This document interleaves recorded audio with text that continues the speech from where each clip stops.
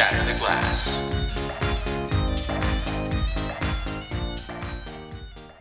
Hey you guys, really happy to have you join me today.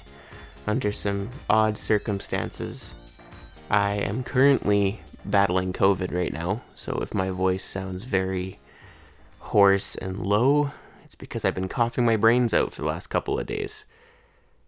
And it's my first bout with it, and I have to say, it's not very fun. It's probably one of the worst colds, if not the worst cold I've had ever.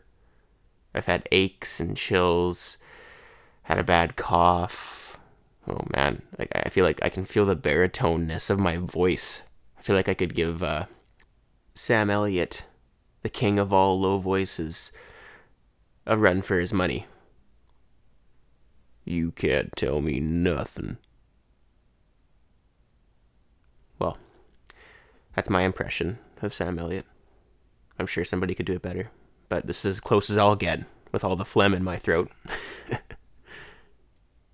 But yeah, I just wanted to keep this super casual today, because a lot's actually happened over the last week. And I'm recording this podcast episode on March 28th on a Monday at 2:23 p.m. And the Oscars just happened yesterday. And I'm sure everybody's aware of this now. Or literally the second it happened, it went viral.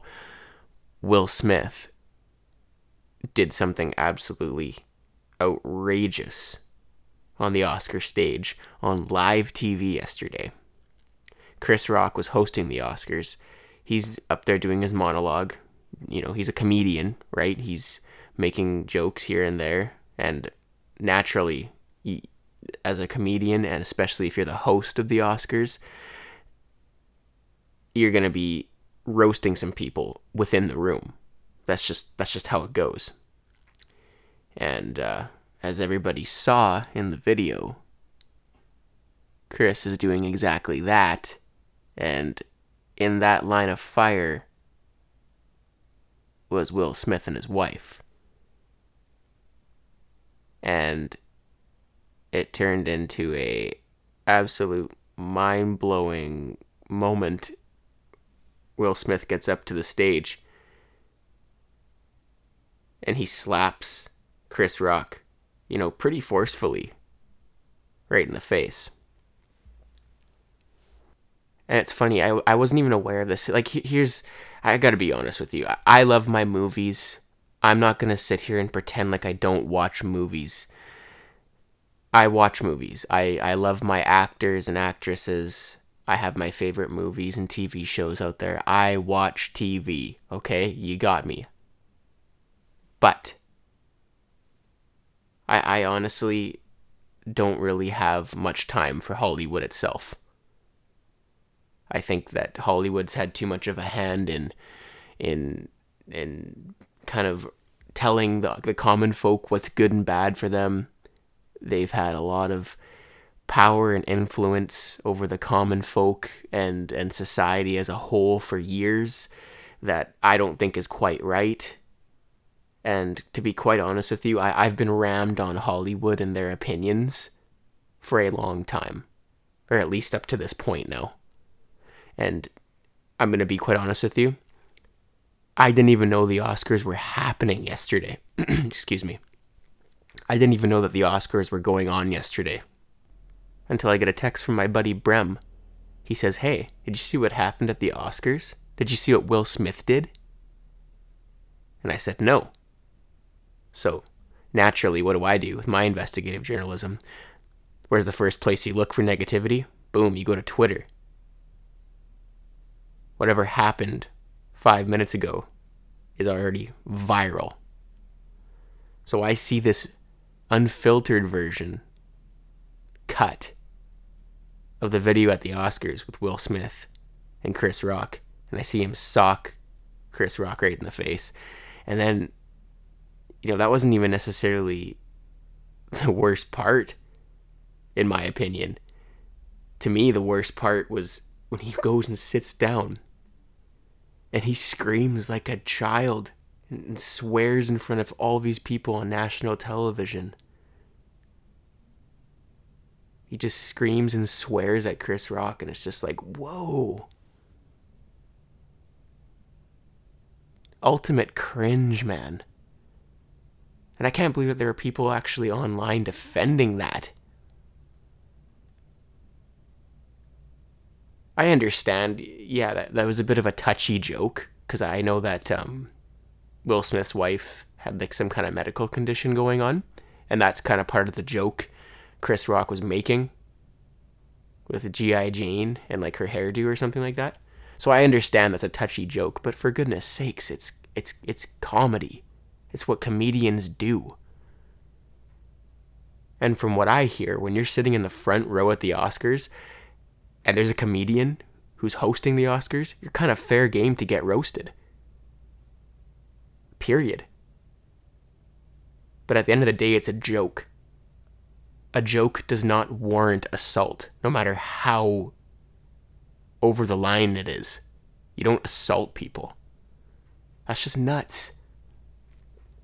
Where are we at in society where we can't even take a joke now and risk being assaulted for even just saying a word on a stage?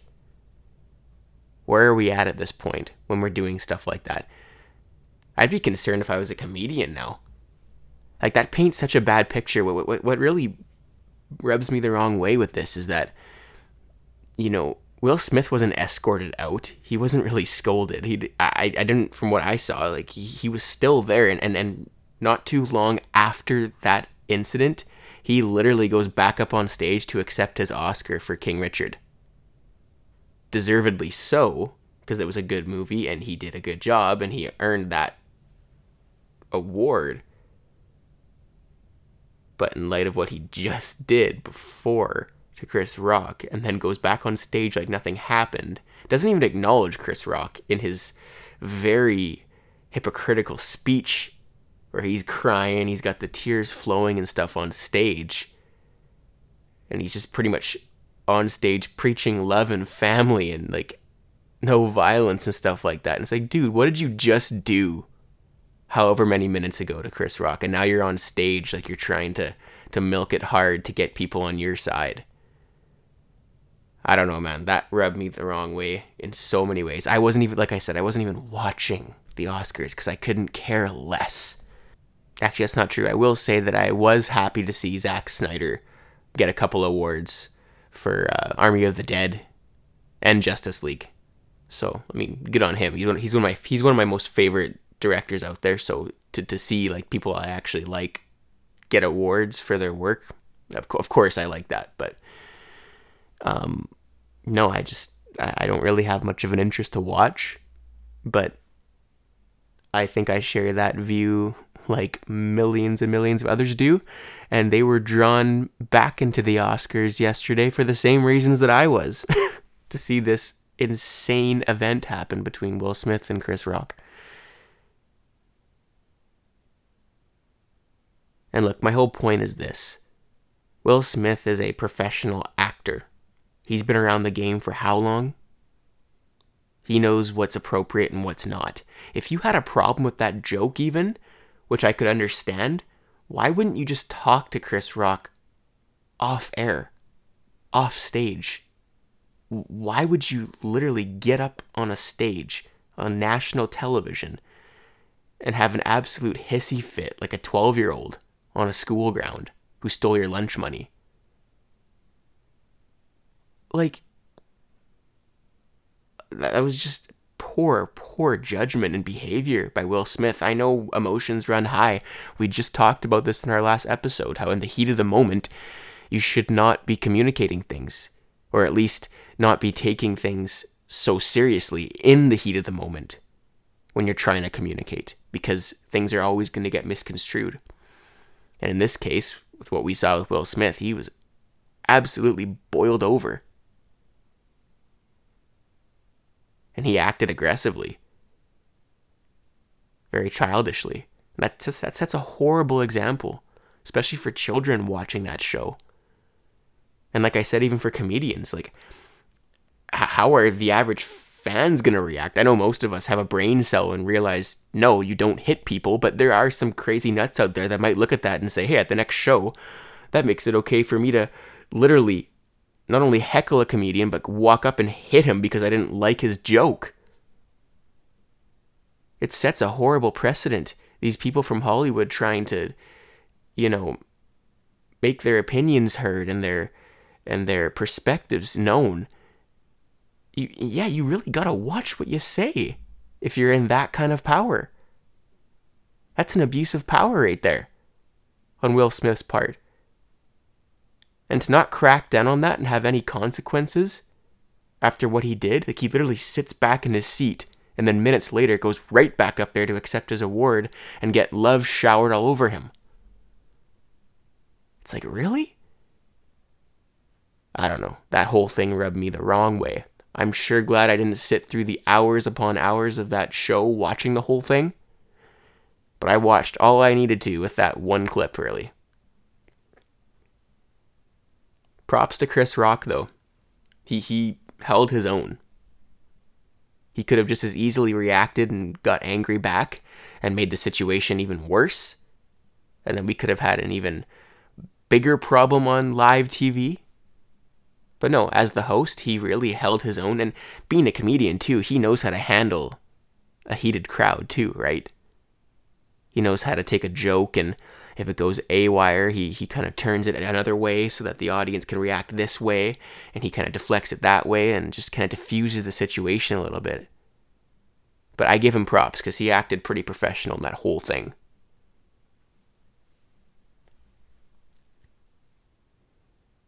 That looked like assault to me, but again, I'm not there to judge. I'm just telling you what I saw and what I made of it.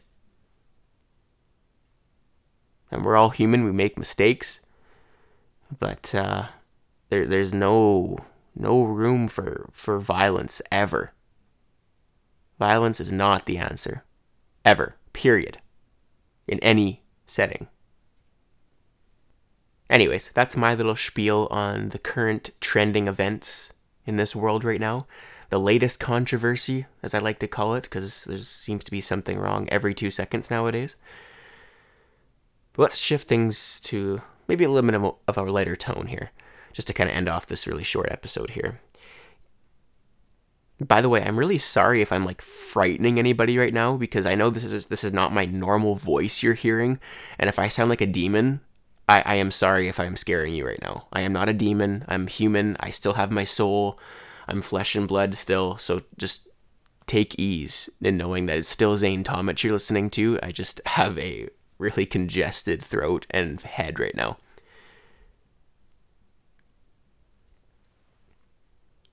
I've been cooped up at home for a couple days now.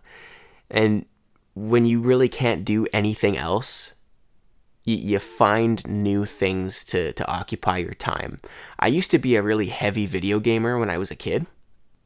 When I got brand new video games for Christmas or for my birthday, I'd be downstairs playing that thing all day until I couldn't play it anymore because I got bored of it eventually over time. But there was that period of time where I would have a dedicated length to just gaming that specific game. And as I got older, that desire kind of wore off a little bit for me. The way I looked at video games for a long time, kind of up till recently actually, is I thought it was a waste of time. You're sitting there pressing buttons, staring at a screen. That's kind of what my mind portrayed that act as I got older.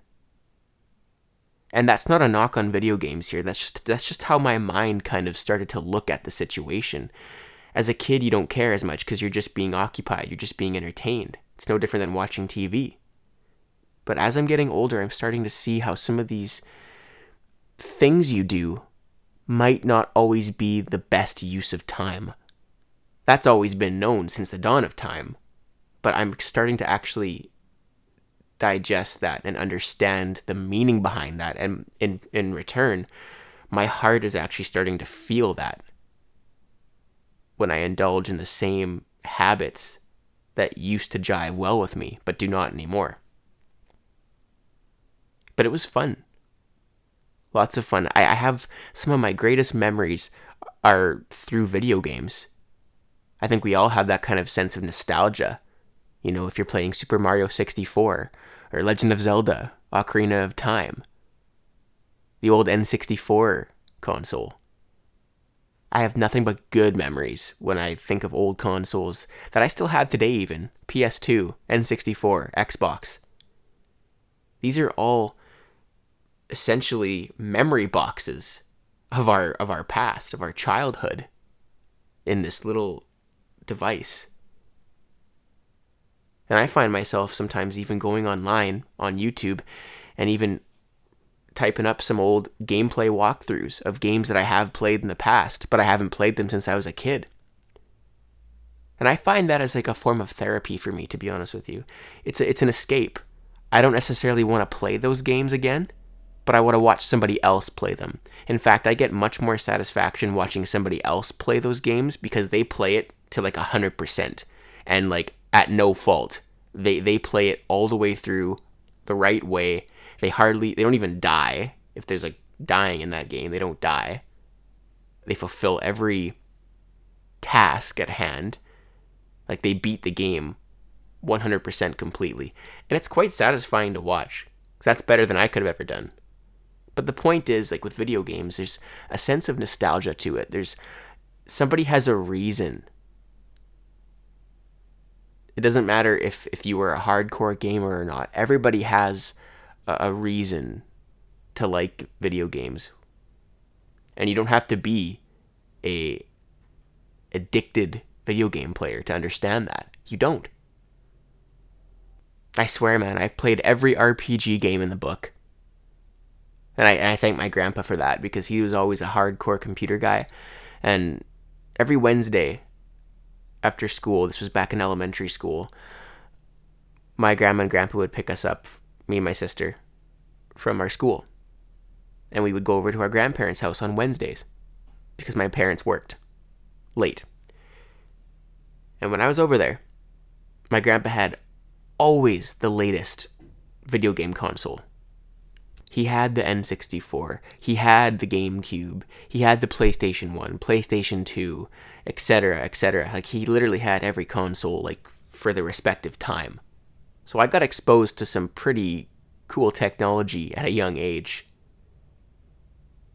You might say that was for the worse, because, you know, when you're exposed to those kind of habits when you're young, it can carry over into adulthood. But to be honest with you, I had it in moderation. You know, that's why I went there on Wednesdays too. You know, it was all spaced out, you know, but it was always an adventure when I went to my grandpa's house, because he had some new video game to show me.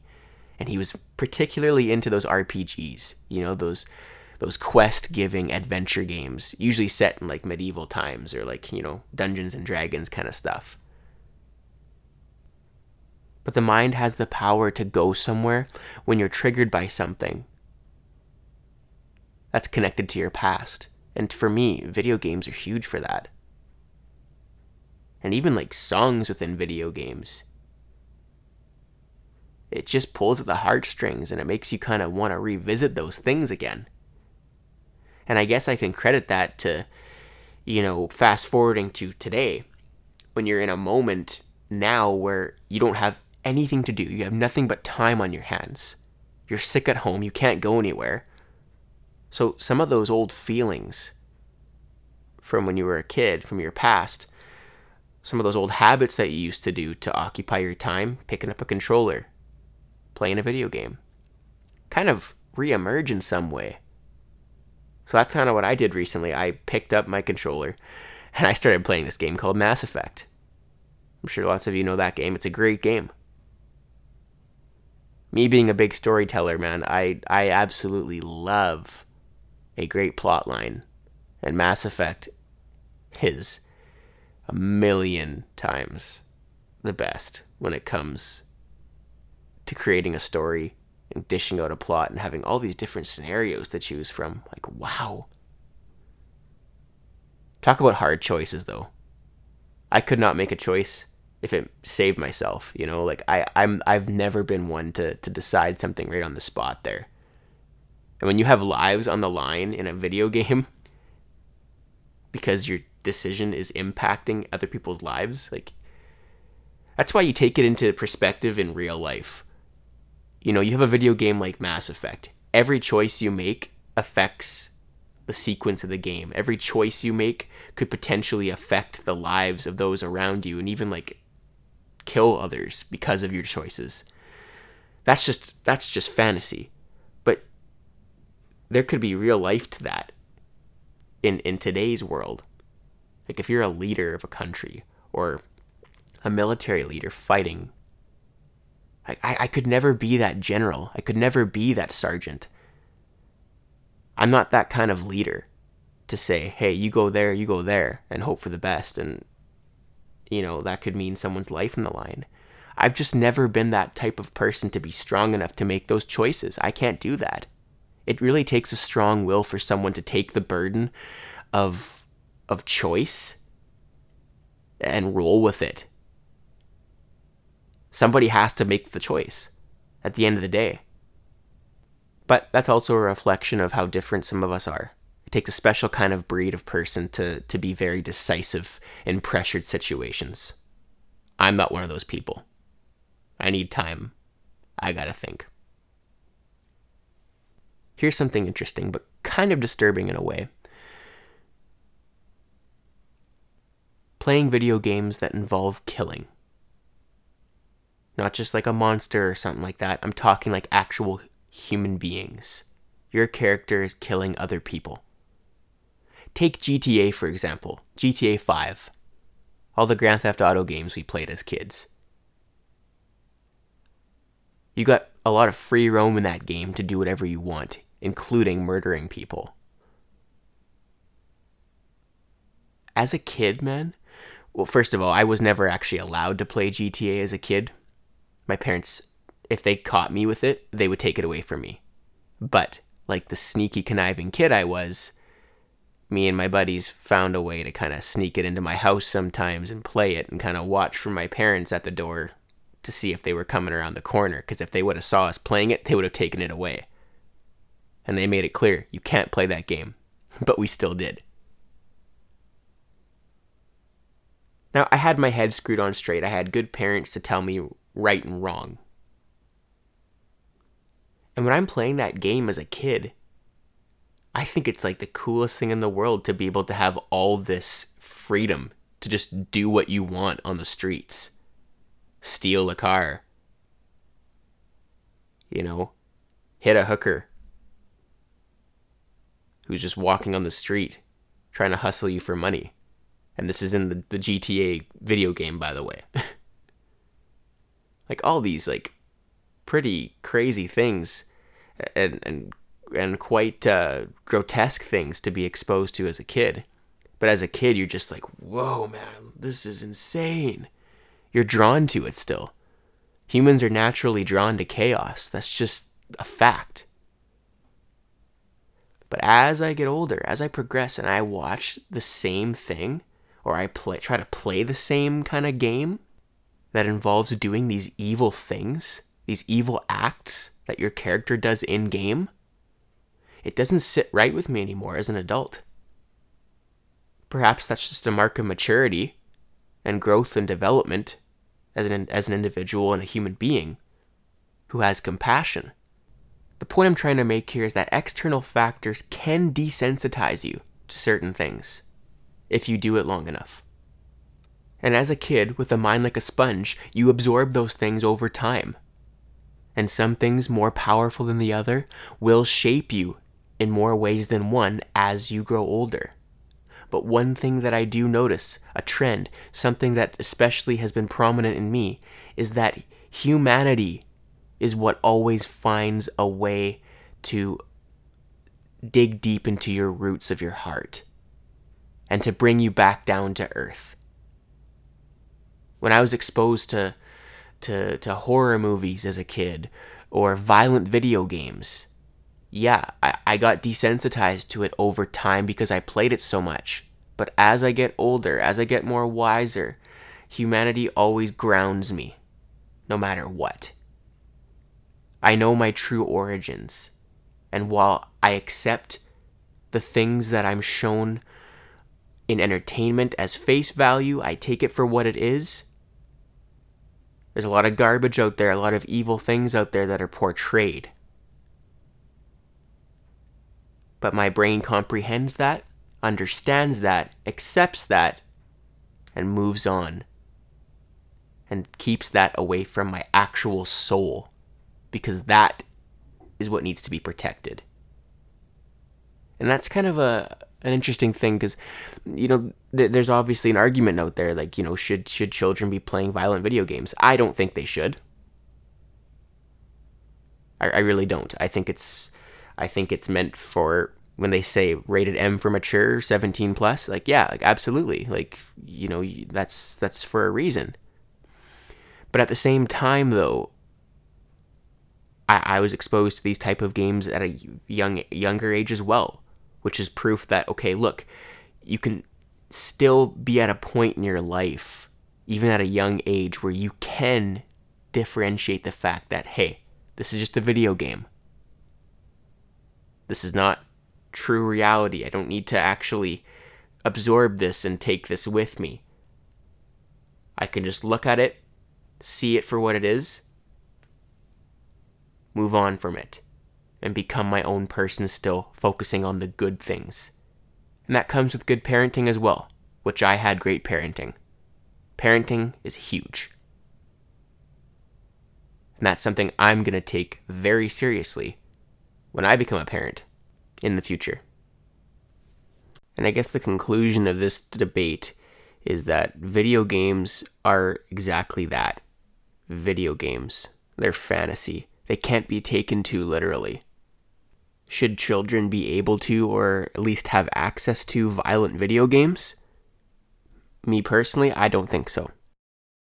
Sometimes fantasy has more of an influence than actual reality. And as a result, our judgment can get clouded. We can be too obsessed with what could happen, or theoretical things that could happen. And in this case, you're focusing on violent video games producing violent people in real life. It's a legitimate concern, but at the same time, we have to accept things as face value. Video games are video games, and kids will be kids. That, like lots of things, must be monitored, must be checked on. Does the world have to be purged of violent video games to protect children? No. Because as I alluded to earlier, when I was a kid, even when I wasn't allowed to play those games, I still found a way to get them. That's the ironic part about it. Kids are still going to play those games even when they're told they're not allowed to. So what's the solution? There really isn't any, other than just monitoring that consumption. And I guess ingraining it in younger people, the idea of self-awareness. Even though they might not be capable of it yet, at least planting the bug so it can marinate over time and they can actually consciously start to develop their self-awareness. And with graphic, violent video games, knowing and understanding why violence is wrong is just as important as knowing violence is wrong.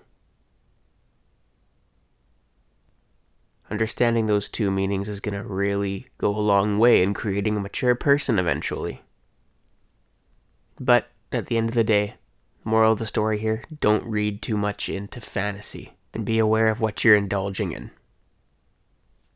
And self-awareness is the key as well. As you get older, you need to find it within yourself. You need to be able to comprehend things and understand that self-awareness is what's going to separate you from reality and fantasy. How self-aware can you become to recognize good and bad? To me, that's a huge defining feature between good and evil, is self-awareness. The mind's powerful, man. Yes, we have to be careful what we put into it. It's really hard to account for that when you're a child because you're just being a kid. You're trying new things. You're exploring so many different avenues. You're just doing things. You're just being a kid. And a lot of the times, we don't necessarily realize all the bad things we really were exposed to. I guess the point of this whole conversation is that, don't ever doubt the power of your own spirit. Because no matter what you're exposed to, you can overcome. You can find your answers. You can seek your truth. And the truth being that we are all good people. We just need to embrace good more, essentially. I know it's tempting to watch those true crime stories late at night and get into the mind of a serial killer and see what it's all about. I know, I watch those shows too. The mystery side of things is so fascinating. But again, goes back to what we said earlier, humans are just drawn to dark energy. But that doesn't have to define us or shape who you are.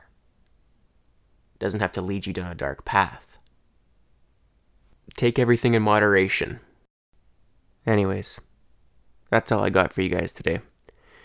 Thanks for listening. Thanks for tuning in. If you like Shatter the Glass, be sure to subscribe to us on all streaming platforms and on our YouTube channel. We've got more visuals coming your way of our episodes. So if you enjoy seeing the faces of me and our guests, please subscribe to us on YouTube as well.